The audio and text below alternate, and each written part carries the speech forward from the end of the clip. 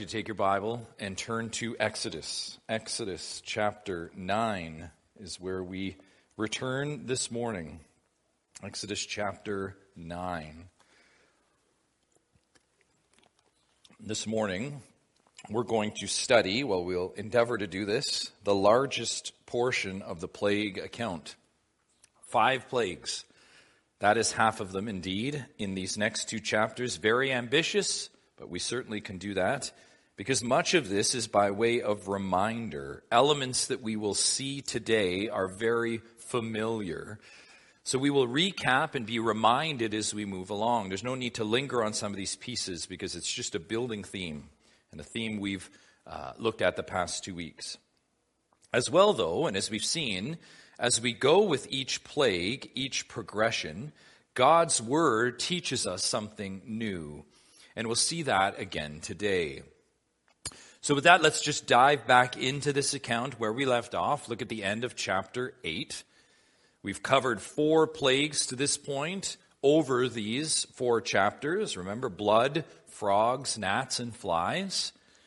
The last one, flies, God said this. Look at chapter 8, verse 21, as we reorient to the text. Remember this, verse 21, chapter 8. This is the warning to Pharaoh, or else, if you don't let my people go, if you will not let my people go, behold, I will send swarms of flies on you and your servants and your people and into your houses, and the houses of the Egyptians shall be filled with swarms of flies, and also the ground on which they stand. That was the last plague we looked at, but then look at this in verse 22. Remember this. But on that day I will set apart the land of Goshen. That's where the Israelites are, where my people dwell, so that no swarms of flies shall be there, that you may know that I am the Lord in the midst of the earth.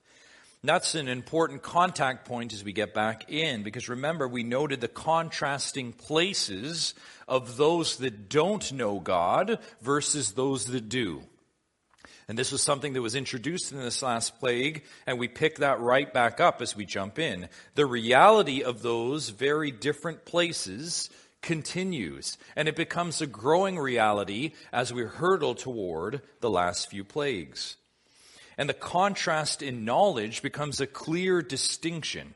And that's our next point. And again, we just continue right on now with the distinction of not knowing God. Let's turn our attention to this 5th plague, beginning in chapter 9. I'll read it in full. Then the Lord said to Moses, go in to Pharaoh and say to him, thus says the Lord, the God of the Hebrews, let my people go that they may serve me.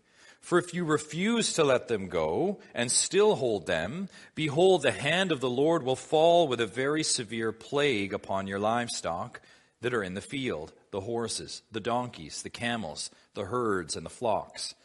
But the Lord will make a distinction between the livestock of Israel and the livestock of Egypt, so that nothing of all that belongs to the people of Israel shall die. And the Lord set a time, saying, tomorrow the Lord will do this thing in the land. And the next day the Lord did this thing. All the livestock of the Egyptians died, but not one of the livestock of the people of Israel died. And Pharaoh sent, and behold, not one of the livestock of Israel was dead. But the heart of Pharaoh was hardened, and he did not let the people go. What immediately stands out there is what's familiar. What's familiar? We've seen this before. Look at the first verse. Let my people go. Why? That they may serve me. That is deliverance, remember, liberation for the purpose of serving the Lord. So important. Not just deliverance for deliverance sake. We have noted God's redemption is never just to free us onto ourselves. That's not what it is. Ephesians 2:10, we reference that. There's a purpose, right? The good created for good works unto God. That's the purpose, the grand design, the grand decree. And we talked about that last time. Again, the Lord repeats that fundamental purpose of redemption for his people. Also, look in verse 4, God states that in this next plague, he will again, and here it is, picking up this theme, make a distinction between Israel and Egypt, a distinction between those that are his people and those that are not his people. So clear. God's people are protected from the flies, and here, God's people are protected from livestock death.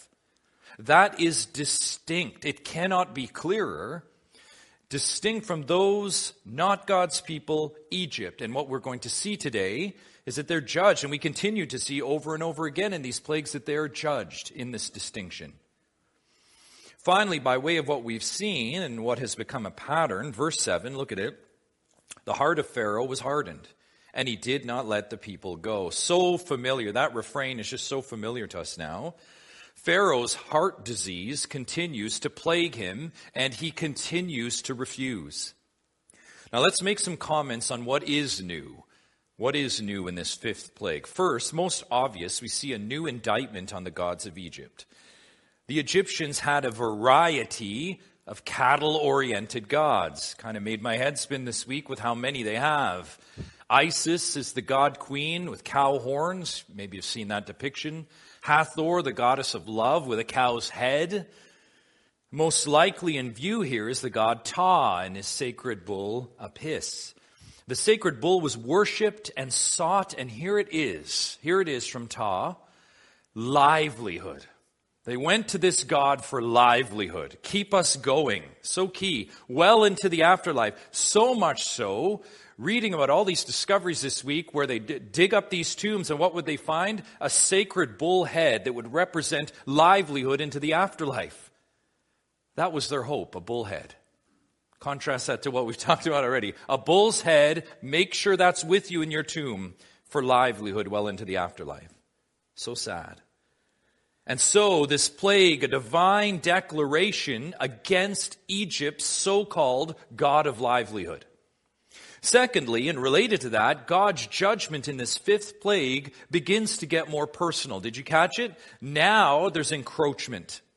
The first four plagues touch the environment in Egypt. Blood water, pesky animals, attention getting, but the most stubborn might even say annoying and painful, but not yet costly.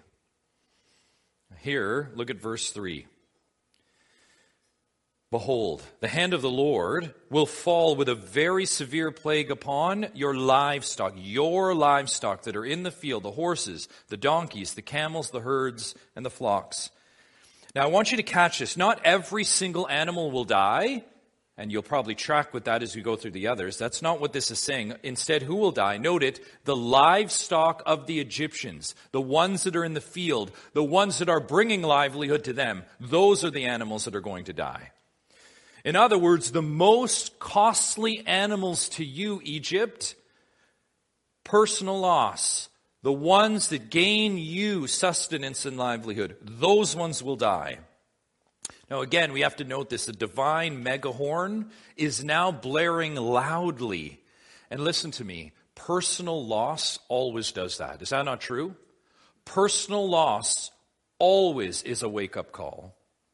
And yet, distinct to that, it's as if to say, your God, your bull God will not save you, but you know who will be saved? The Israelite livestock. And thirdly, by way of observation here, notice the Lord's address in the very first verse. So key. We don't want to gloss over this. First time he says this, thus says the Lord, the God of the Hebrews. Wow, an intimate and personal name used by Yahweh here, the God of the Hebrews. This is used here to sharpen the distinction between the people of God and those not of God. Pharaoh, let me be clear, God says, I am the God of the Hebrews. I am their God.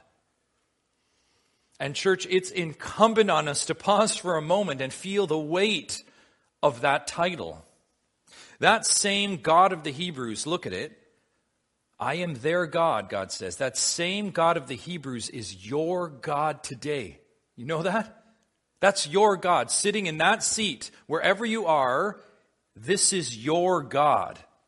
Beloved, I ask you, can you be encouraged by that distinction today? Thousands of years later, this is your God. That intimate protection given to Israel and Egypt is given to you today. No matter what other judgment is happening, you are intimately protected by this God of the Hebrews, by this God of the church. Acts 20:28, note it. Paul says this to the Ephesian Gentile church, elders of the church. He says this, pay careful attention to all the flock, care for the church of God. That is not just association, but that is possession. We are God's called out ones. Beloved, in fact, we are the ultimate possession of God. This is amazing. A gift from God the Father to God the Son as a bride, betrothed in eternity past to Jesus Christ. And we're going to get to that in Ephesians 5:32. We are the bride of Christ. Could there be more intimacy than being the bride of Christ? Talk about protection. Church, we are God's people. He is our God. As such, and mark this, in wrath, in judgment, we are untouched. Can you be more safe than that? You will not experience the wrath of God. Church, we are safe from harm in the only safety ultimately you want and need. To be safe from the wrath of God. Why? Because we know God. We know God. We are His. Praise God. Yet that is why, as you look around today, so many seek safety. I would submit to you, what is going on today, the world melting, is nothing compared to the wrath of God. Yet people want safety from the lesser. And all today, we're seeing disobedience to the Creator. Like Pharaoh here, who of course, in spite of the growing intensity the Lord is bringing, Pharaoh is unchanged. Is that not familiar? It doesn't matter how much carnage keeps happening, he is obstinate. No way. Not only does he remain hardened, but he remains blind to the very clear reality of his world and his kingdom being turned upside down. That's why Pharaoh in the Exodus account is a cliche, right? His world is being turned upside down. He's like, no, I will not let your people go. No. And thus, because he stands there so stubborn, so hard-hearted, as everything's being turned around, this is your picture, and it sets us up for the next point, the next plague, the disorder of not knowing God. Pharaoh, his kingdom just completely disordered. We consider the next account. Look in verse 8. And the Lord said to Moses and Aaron, take handfuls of soot from the kiln, and let Moses throw them in the air in the sight of Pharaoh. It shall become fine dust over all the land of Egypt, and become boils breaking out in sores on man and beast throughout all the land of Egypt. So they took soot from the kiln and stood before Pharaoh, and Moses threw it in the air, and it became boils, breaking out in sores on man and beast. And the magicians could not stand before Moses because of the boils. For the boils came upon the magicians and upon all the Egyptians. But the Lord hardened the heart of Pharaoh, and he did not listen to them as the Lord had spoken to Moses. The Egyptians, you look at this account, and we get another plague. Think about what's going on here. They worship a god called Sekhmet, which was the god of plagues and healing. Again, it's just incredible and astonishing how many gods they had for everything. This one in view, the god of plagues and the god of healing. He, Sekhmet, protected them from plague and pestilence. Consider that. We have a God for that. He will protect us. However, clearly he's not protecting them here. And again, it's at this point, right, that you see the powerlessness of their gods. And here against this skin plague. Boils, by the way, you think about that word boils. That's a skin disease. It's just painful to say it and think about it, right? Skin boils, let alone in reality. Of course, the reality of this skin disease is front and center in Egypt, and that is because the hand of the Lord, here it is, has brought boils on them in judgment. In fact, consider the same context, and this is judgment, and how do we know? You consider Deuteronomy 28, the judgment for disobedience. Deuteronomy 28, you get this chapter where the first 14 verses are the blessings for obedience. And then you have over 50 verses on judgment for disobedience. Over 50 verses for covenant disobedience. And then this one, listen carefully, Deuteronomy 28, verse 27. Here's the judgment from the Lord. The Lord will strike you with the boils of Egypt.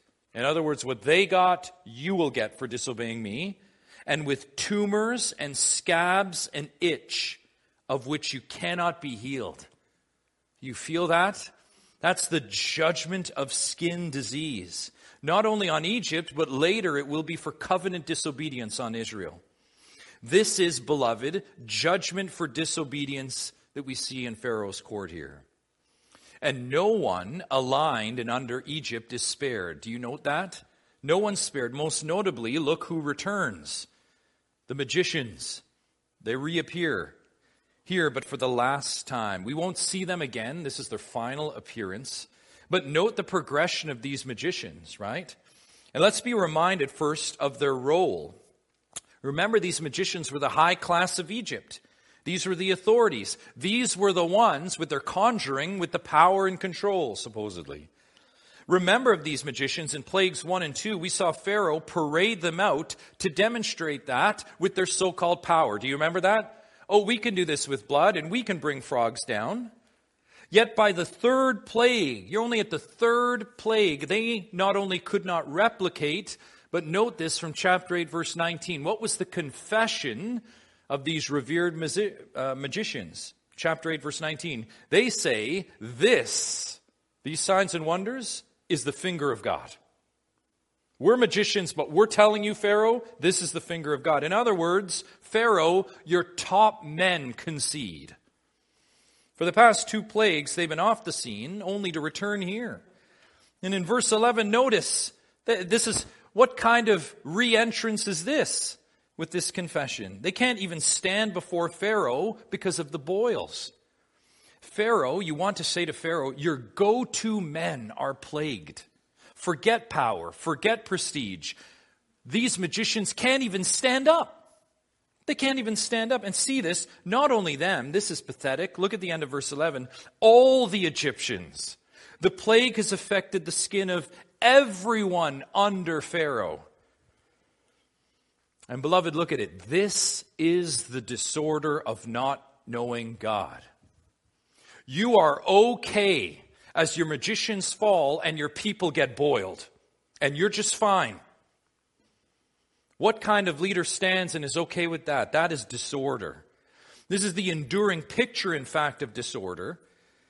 And look at it most pointedly in verse 12. But the Lord hardened the heart of Pharaoh, and he did not listen to them, as the Lord had spoken to Moses. Pharaoh, whose heart was declared hardened by God, chapter 4, chapter 7. Pharaoh, who in the second plague hardened his own heart, now once again had his heart hardened by the Lord. Or has it, in this case, hardened by the Lord. Here, a strengthening of Pharaoh's desire. And that's really behind that word. He just strengthens this desire that Pharaoh has to be against the Lord. And that's the reason that this account continues and why now it intensifies into our next plague and point. Now the devastation of not knowing God. You can just feel the intensity building, right? These next 2 plague accounts, by the way, are not only the longest, but they're like a 1-2 punch. They really come together as one. Really, things are culminating now. Let's read the 7th plague in full, and it speaks for itself, but we're just going to give it a treatment here, starting in verse 13. Then the Lord said to Moses, rise up early in the morning and present yourself before Pharaoh and say to him, thus says the Lord, the God of the Hebrews, let my people go that they may serve me. For this time I will send all my plagues on you yourself and on your servants and your people, so that you may know that there is none like me in all the earth. For by now I could have put out my hand and struck you and your people with pestilence, and you would have been cut off from the earth. But for this purpose I have raised you up to show you my power, so that my name may be proclaimed in all the earth. You are still exalting yourself against my people and will not let them go. Behold, about this time tomorrow, I will cause very heavy hail to fall, such as never has been in Egypt from the day it was founded until now. Now therefore, send, get your livestock and all that you have in the field into safe shelter. For every man and beast that is in the field and is not brought home will die when the hail falls on them. Then whoever feared the word of the Lord among the servants of Pharaoh hurried his slaves and his livestock into the houses. But whoever did not pay attention to the word of the Lord left his slaves and his livestock in the field. Then the Lord said to Moses, stretch out your hand toward heaven, so that there may be hail in all the land of Egypt, on man and beast, and every plant of the field in the land of Egypt. Then Moses stretched out his staff toward heaven, and the Lord sent thunder and hail, and fire ran down to the earth. And the Lord rained hail upon the land of Egypt. There was hail and fire flashing continually in the midst of the hail. very heavy hail, such as had never been in all the land of Egypt since it became a nation. The hail struck down everything that was in the field in all the land of Egypt, both man and beast. And the hail struck down every plant of the field and broke every tree of the field. Only in the land of Goshen, where the people of Israel were, was there no hail. And then this, Pharaoh's reaction, verse 27. Then Pharaoh sent and called Moses and Aaron and said to them, "This time I have sinned. The Lord is in the right, and I and my people are in the wrong. Plead with the Lord, for there has been enough of God's thunder and hail. I will let you go, and you shall stay no longer." Wow. Verse 29. Moses said to him, "As soon as I have gone out of the city, I will stretch out my hands to the Lord. The thunder will cease, and there will be no more hail, so that you may know that the earth is the Lord's. But as for you and your servants, I know that you do not yet fear the Lord God." The flax and the barley were struck down, for the barley was in the ear and the flax was in bud, but the wheat and the emmet were not struck down, for they are late in coming up. Verse 33, so Moses went out of the city from Pharaoh and stretched out his hands to the Lord, and the thunder and the hail ceased, and the rain no longer poured upon the earth. But when Pharaoh saw that the rain and the hail and the thunder had ceased, he sinned yet again and hardened his heart, he and his servants. So the heart of Pharaoh was hardened, and he did not let the people of Israel go, just as the Lord had spoken through Moses. You know, at this point, as you consider that plague, we do not need to mention the repeated elements again that we've seen already. They're there, even more vivid as they compound one another. Let's, however, note how the plagues have now moved to a new level of intensity. This is what we need to see. Consider how God describes this seventh plague. Look at verse 14. This is key. How does he describe it? "For this time I will send all my plagues on you yourself." That's an interesting word there. God says, "I will send all my plagues," or, as the NIV reads, "the full force of my plagues." That captures it. In other words, in these final few plagues, you will feel the full force of my might. What a warning. And Pharaoh, by this, you will not only know me, but also, look in verse 14, you will know that there is none like me in all the earth. Now we have to note that scope. Note the scope. Yes, Pharaoh, there is purpose in this that even goes beyond your kingdom. The same thing repeated in verse 16. Look at it. "But for this purpose I have raised you up, to show you my power, so that my name may be proclaimed in all the earth." Now there's so much more to say there. That reference pops up in Romans, and we're going to look at that next week. God is doing so much more than this little postage stamp corner of the world at this time. There is a greater cosmic purpose here, but again, more to say on that next week. God unveils the first half of the devastation with this. Verse 18, "Behold, about this time tomorrow I will cause," look at it, "very heavy hail to fall, such as never been in Egypt from the day it was founded until now." Look at it closely. God says there will not just be hail. There will not just be heavy hail. There will be very heavy hail, the likes of which have never been seen. It's recorded even to this day. Cairo and the regions around the Nile get maybe 2 inches of moisture, of rain each year. Maybe 2 inches. Can you imagine the phenomenon of having hail? You talk about a force of God, a finger of God. As such, you can imagine the impact of hail on a moisture-barren, unreadied people. They know of no such things.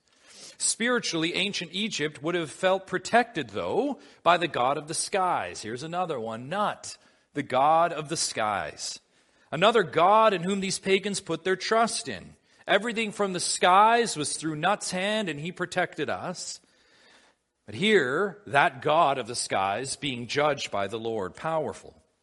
And mark it, hail, like boils, a plague of judgment that's not unfamiliar in the Old Testament. Do you remember God brought hail on the 5 Amorite kings? Do you remember that in Joshua 10? What about the hail on the false prophets in Ezekiel 13? And of course, on Ephraim, the northern kingdom, God's people themselves in Isaiah 28. Hail, not unfamiliar, as a tool of judgment by God. In those judgments, though, you don't have the mercy of God that's unveiled here in panoramic view. And look at verse 15. This is incredible. "For by now," God says to Pharaoh, listen to this, By now, I could have put out my hand and struck you and your people with pestilence, and you would have been cut off from the earth. Did you catch that? This is a mercy of God. What is he saying to Pharaoh? Pharaoh, you don't know who you're dealing with. Did you see that? He says, I could have struck you dead right now. Pharaoh, by my mercy, this is continuing on. And you know what's amazing? There's still more mercy to come. But God reminds Pharaoh, I could strike you dead right now. It could be all done. Now listen, Pharaoh may not heed that, but clearly some of his people do. Look at verse 20. Then whoever, note the language, feared the word of the Lord among the servants of Pharaoh, hurried his slaves and his livestock into the houses. But whoever did not pay attention to the word of the Lord left his slaves and his livestock in the field. So much we could say about that. They don't fear Yahweh, but they fear Yahweh's word. Just the threat of disaster, right? So whether or not they truly feared Yahweh, we don't know. But they did fear the threatening word that hail was coming. Subsequently, the Lord brings the hail.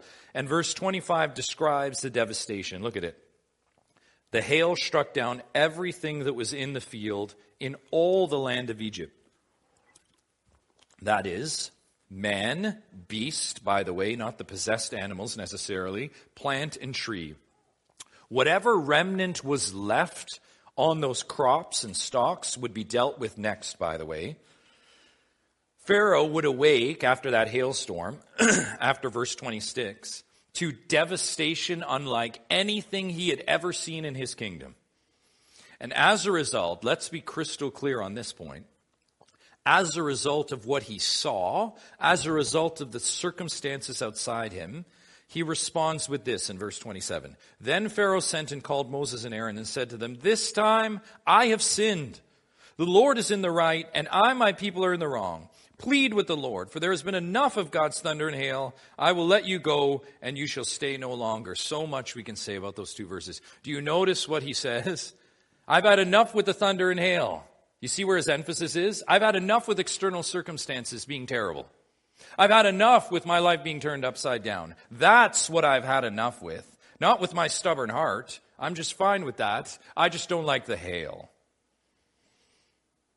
Amazing.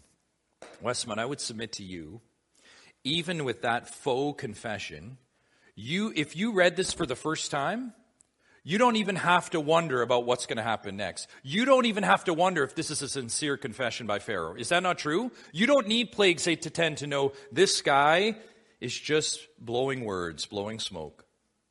Yes, because Pharaoh's track record speaks for itself, and also does, beloved, also does the Word of God. So clear.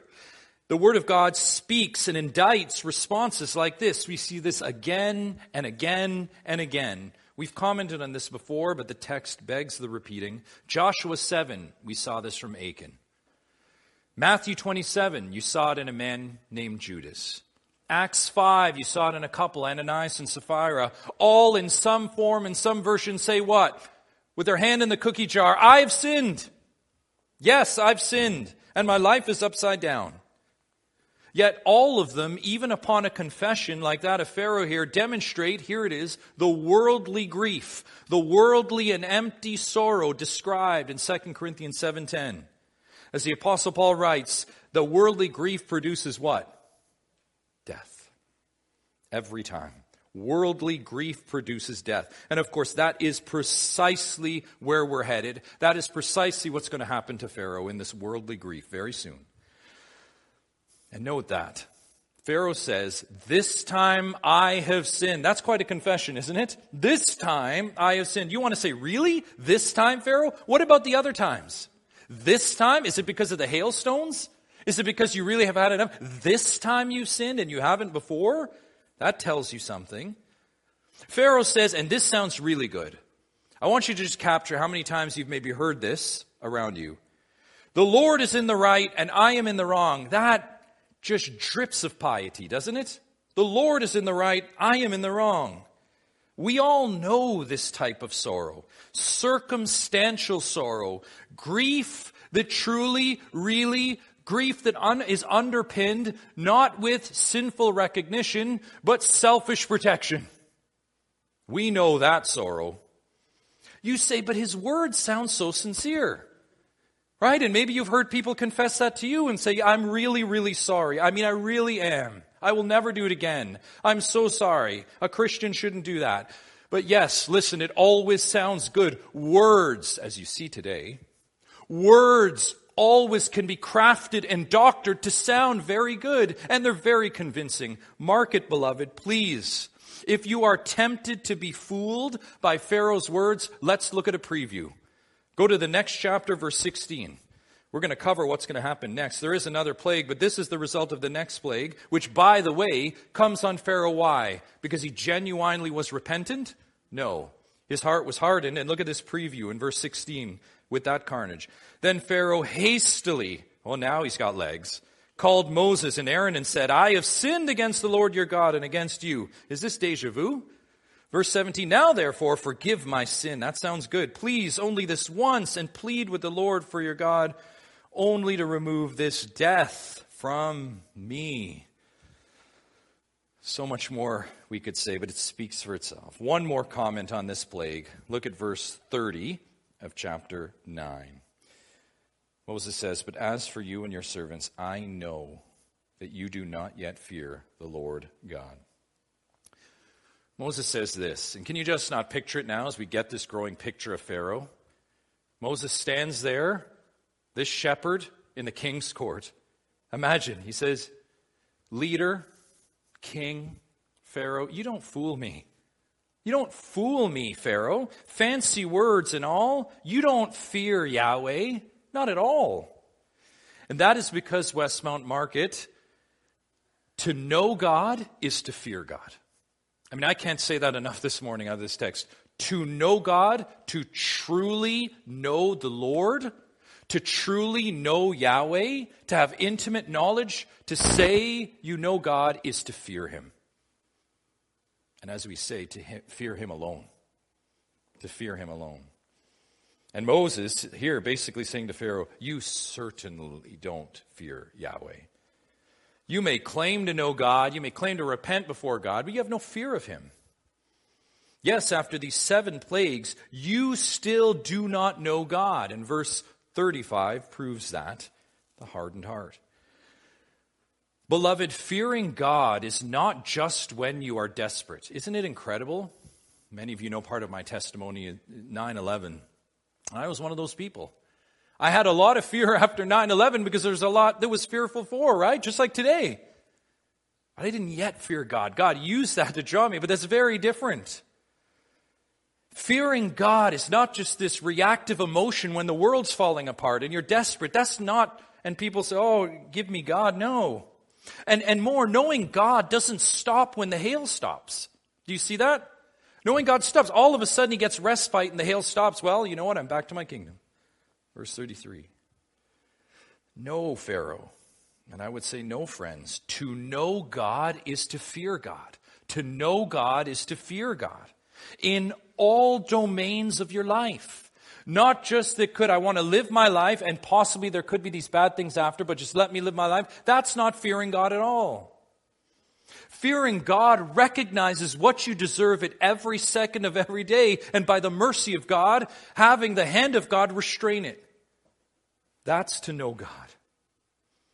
A healthy and right fear of God knows, there it is, beloved, what it deserves. A true fear of God knows, here it is, both God's justice and God's mercy. As such, real, authentic fear of God never goes back like Pharaoh does here. Remember, this devastation is a 1-2 punch. There is a second half, incredibly, of this devastation. The 8th plague. Let's consider that one, just the first 6 verses here, to look at it in chapter 10. Then the Lord said to Moses, go into Pharaoh, for I have hardened his heart and the heart of his servants, that I may show these signs of mine among them. And that you may tell in the hearing of your son and of your grandson how I have dealt harshly with the Egyptians, and what signs I have done among them, that you may know that I am the Lord.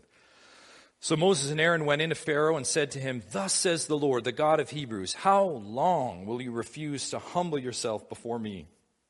Let my people go, and they may serve me. For if you refuse to let my people go, behold, tomorrow I will bring locusts into your country, And they shall cover the face of the land so that no one can see the land. And they shall eat what is left to you after the hail. And they shall eat every tree of yours that grows in the field. And they shall fill your houses and the houses of all your servants and of all the Egyptians, as neither your fathers nor your grandfathers have seen, from the day they came on earth to this day. Then he turned and went out from Pharaoh. We need to stop there to make a couple of important observations before we go further into this plague. The first one is the nature of it. You see that? The locust. The locust. The locust, as you might know, is a devouring insect animal. That's what it does. It devours and covers. And as you consider the scene here, you might ask this, well, what's left to devour, right? That's a logical question. What's left to devour? There's been so much devastation. Good question. Look at the end of chapter 9. This is where every detail in God's word is so important. Look at verses 31 and 32. You see it probably bracketed in your translation, and there's a reason. Look at it. The flax and the barley were struck down, right? This is with the hail, for the barley was in the ear and the flax was in bud, so it was blooming. But then look at this. But that's not all of it. Look at it. Verse 32, the wheat and the emmer were not struck down, for they are late in coming up. There's still pieces of these stalks. There are still things to be devastated. You know, one can picture the Egyptian going out into his hail-damaged fields, right? And like, the tops are off, but you could just see him running his fingers over the little emmer and saying, but at least I have the wheat. I'm all right. At least I've got the wheat. It's in bud. I'm going to be okay. No, you won't be. Not after the locusts rip through that devastated field and take whatever's left. Look at verse 5, and let's be clear that they take everything. They shall cover the face of the land so that no one can see the land. And look at this. They shall eat what is left to you after the hail. Do you see that? So whatever was left, whatever remnants there, the locusts got them. And they shall eat every tree of yours that grows in the field. In other words, nothing is left. This is absolute devastation. There's absolutely nothing left. Like other locust judgment plagues in the Old Testament. Think of Joel 1 and Amos 7, all similarly depicting this coverage, this infested land, a ravaged land. And again, don't miss that Egypt had no answer or no protection here. Don't miss this. Sennacherib was their great pest control god. I almost had to chuckle this week. Like, really? They have a pest control god? One that controls them? It's true. It's their Orkin-esque god. It's incredible. God's for everything, because that's what you have to do. When you don't recognize the true God, you need a God for everything. Is that not true? If you don't recognize Yahweh, you need protection for everything. That's exactly what we see here. Sennacherib was supposed to hold back the locust and the grasshopper. Amazing. Again, Egypt has a God for that. Make offerings to him for protection and help. Sennacherib will hold them back. But of course, it's Yahweh that unleashes them. And of course, as we've seen, there is no help from a false god, right? That's just impossible. You can't get help from something unreal, right? I think we can fall into that trap. Something, works of fiction, things that are unreal, things made up, things propagated. There's no help in those things. Secondly, the second note is this incredibly multifaceted purpose of these plagues. Do you see it? The purpose, God's cosmic purpose, is like this jewel that we're now seeing all these other sides of. It's just fascinating. God has already given the purpose for Pharaoh, right? And that's the overarching thing. By this you shall know, so that Pharaoh would know. And God has stated multiple times that the purpose of deliverance for his people is to serve him. But here, look at verse 2 for another. This is so helpful. It's almost as if God, in verse 2 of chapter 10, turns through Moses to speak to Israel directly. And he says this, that you may tell in the hearing of your son and of your grandson how I have dealt harshly with the Egyptians and what signs I've done among them, that you may know that I am the Lord. Isn't that amazing? Not just Pharaoh, not just the whole earth, Israel, my people, that you may know. We cannot miss this. That is Moses. That is Israel. That is my people. And not only that you'd know, but did you catch it? That you would tell of me. That is children of God, that you would not only pass it on, but that you would know me in that passing on. And because you know me, because it's authentic, you will tell of me. You will tell of me. Now, the weight of prophetic import of this one verse, just simply this morning, cannot be overstated. as the passages, as the pages of the Old Testament unfold, we will see, and you know this, how does Israel make out with passing it on? Did they pass that exam? What kind of grade does Israel get in terms of passing on Yahweh? I mean, it just speaks for itself, but it does beg a reminder. In just a few chapters, we're going to have the Passover instructions, which are specifically designed as a memorial to remember, right? Remember, remember, remember. Book of Deuteronomy, you have an entire book given for what? Remember, don't forget, remember, pass it on. Generation after generation. What is the pathetic theme in the Judges and the Kings? What makes it so depressing? That they don't. You want to say when you're reading those, right? And in your devotions, like, don't you guys, look at what just happened. Did you see what your dad did, King? And right? This goes on and on. You have entire Psalms, Psalm 78, given so that God's people would remember and pass it on. Exhortations, pass it on, Israel, pass it on. Yet exile looms and God's people are too consumed with the luxuries of Canaan. They're just far too consumed. There's too much distraction to pass on God. And God knows the wicked heart, not just of Pharaoh, but of his own people. And so, this is a reminder for us too, over and over again. Tell your sons, tell your grandsons. Church, my people, tell of me, God says. Tell the generations following you of my power and might. Tell of me. Brothers and sisters, I don't have to ask how we, also as God's people, have fared with that. How have we fared with passing it on? I need a whole bunch of restraint here, but the current state of the church demonstrates how we've passed it on. It is just stunning to me what I see and read every day, and people wonder what's wrong with the church. Beloved, I'm there with you. We have not passed it on.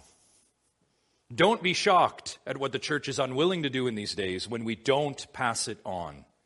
There's been far too much that's got our attention in this blitzed world than to pass on God to the next generation. Anyway, I digress. We consider the rest of the account. Back to verse 7.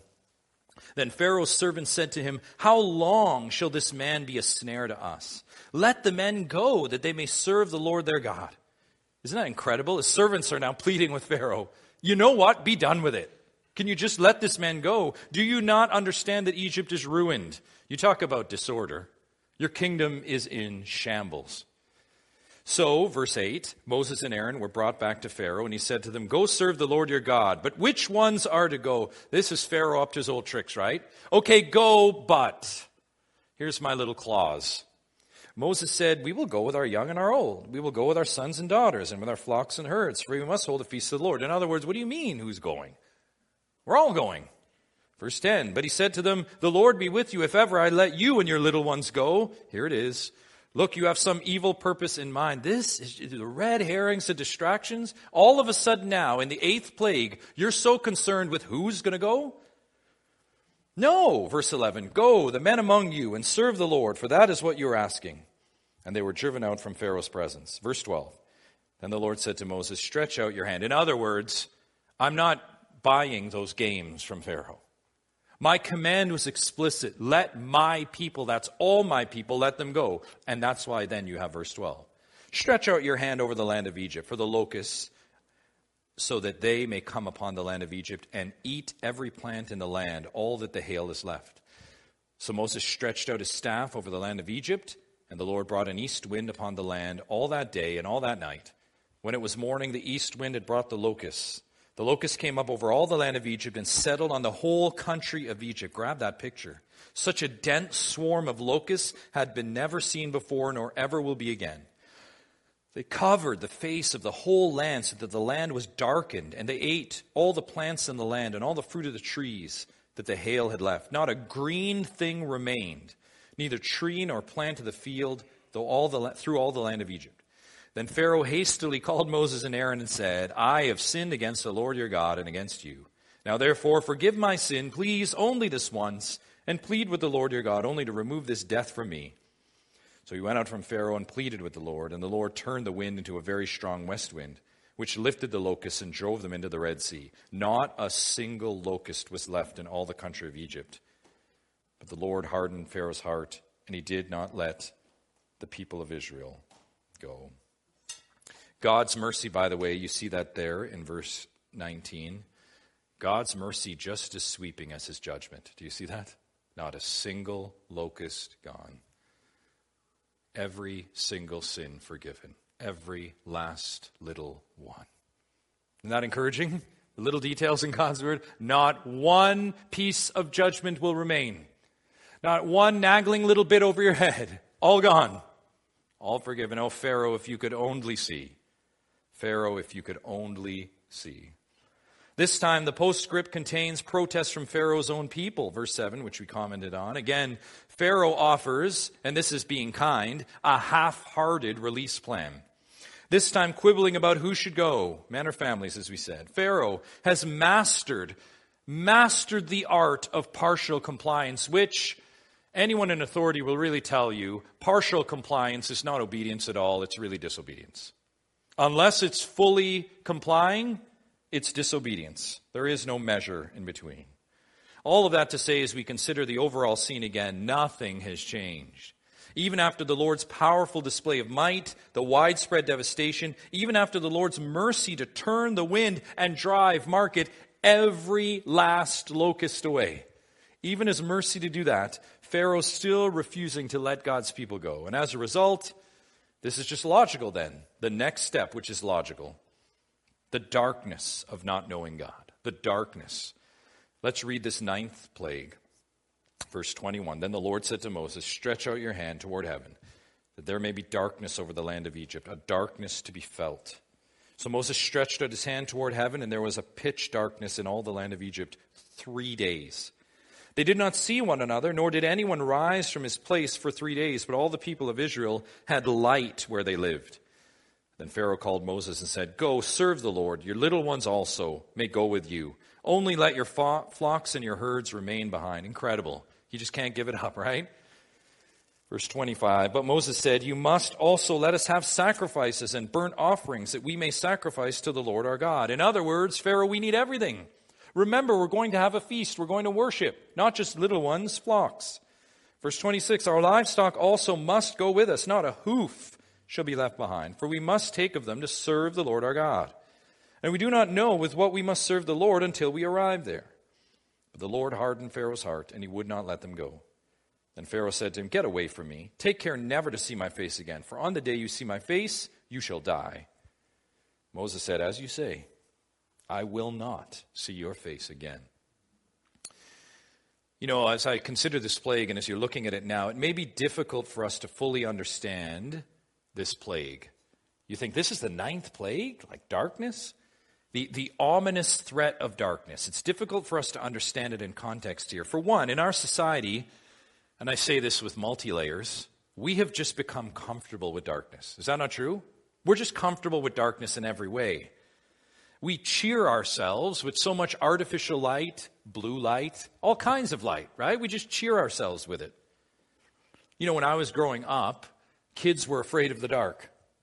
You remember that? When kids were actually afraid of the dark? Now they love it. They love the dark. They're drawn to it.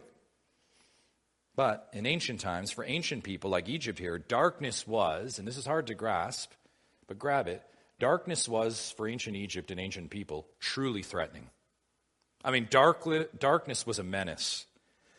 Traveling at night was deadly. You just didn't do it. If not certain robbery, you were one misstep away from those well-worn paths to death. And you couldn't risk that.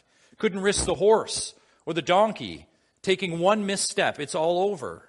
It was the night and the darkness was just deadly. In fact, for many in ancient times, they equated darkness with death. There it is. I was reading this week how ancient people understood that, and I quote, darkness was essentially chaotic. Isn't that something? That's what they thought. Darkness by nature is chaotic. And here it is, a kind of enemy of the safe and the good. That's what ancient people believed. Do we think that anymore? No, we run for the darkness. Even more, for many civilizations, including God's people, darkness was considered a grave punishment from above. That's telling. As such, you can imagine how people like Egypt treasured the rising sun. They got that, like many of us do today, especially in the winter, right? That sun, when it's just beaming in the winter, you treasure that. But of course, we leave it there. Egypt took it a step beyond that, like all things. And of course, there was a God for that. But here is one of the mightiest gods, Ammon-Ra. Ammon-Ra, the mighty sun god, the mighty creator God, the God of gods, we could say. I mean, no sun, Egypt, for 3 full days would have been absolutely terrifying, and the implications would have been dripping on those Egyptians. Where's Ammon-Ra? Where's the sun? Can you imagine the sun not rising in these days? If there was a plague that would vividly illustrate the judgment and the finger of God, this is it, the 9th plague.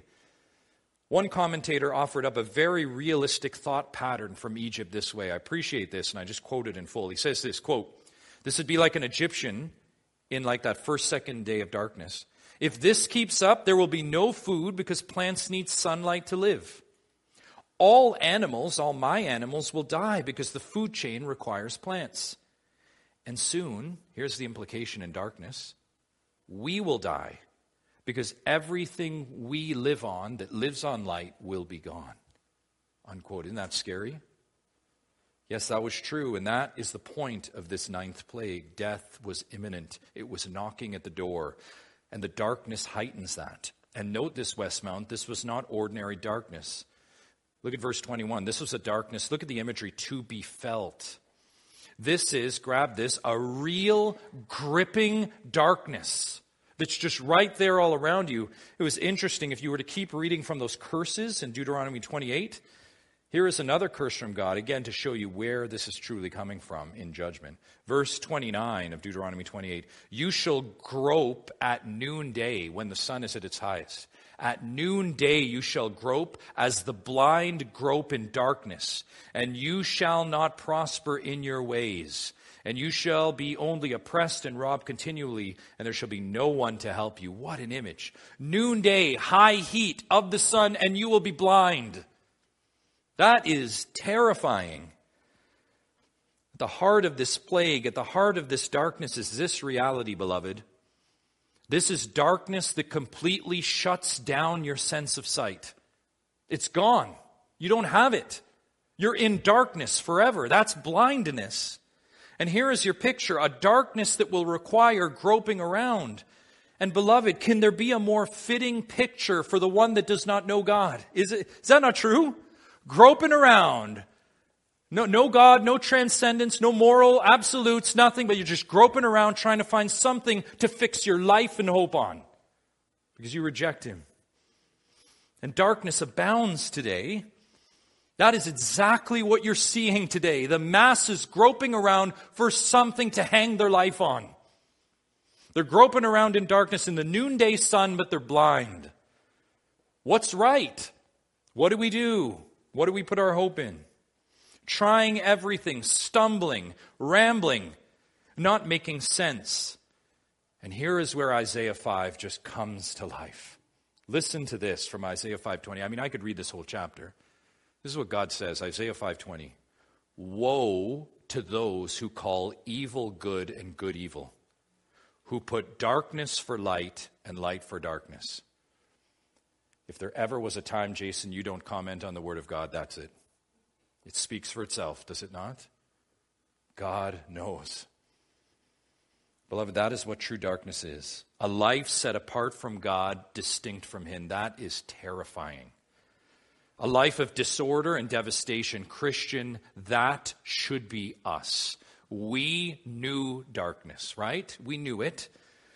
We knew death and we walked in it. Is that not true, beloved? We knew darkness. We walked in it. But we know it no longer. We know it no longer. I pray that gives you hope today.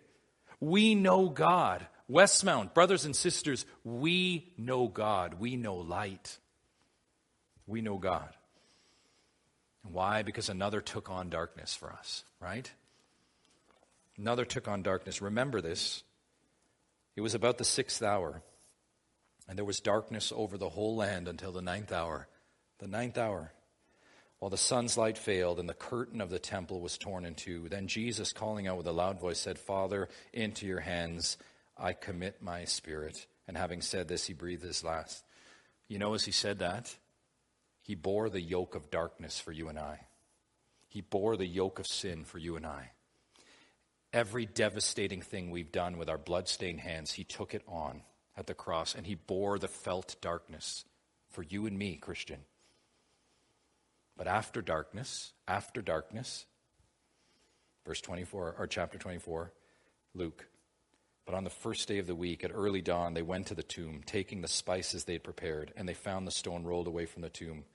But when they went in, they did not find the body of the Lord Jesus, the body once covered in death and darkness. While they were perplexed about this, behold, and listen to this, two men stood by them in what? Dazzling apparel. That's the blindness you want, right? To be blinded by the light. And as they were frightened and bowed their faces to the ground, the men said to them, why do you seek the living among the dead? He is not here, but he has risen. After darkness, light. Light. Father, we thank you for that truth, that resurrection truth. After darkness, light. God, you took on the felt darkness, the darkness that Pharaoh deserved, Egypt, and certainly us, but we are spared in your great mercy from that. And God, we consider our refuge is indeed in your Son, and in the work of your Son, and what he did for us, and in him alone. So God, we thank you. May we walk out this week in that great mercy, that great truth, and be encouraged by the hope to come. In Christ's name we pray. Amen.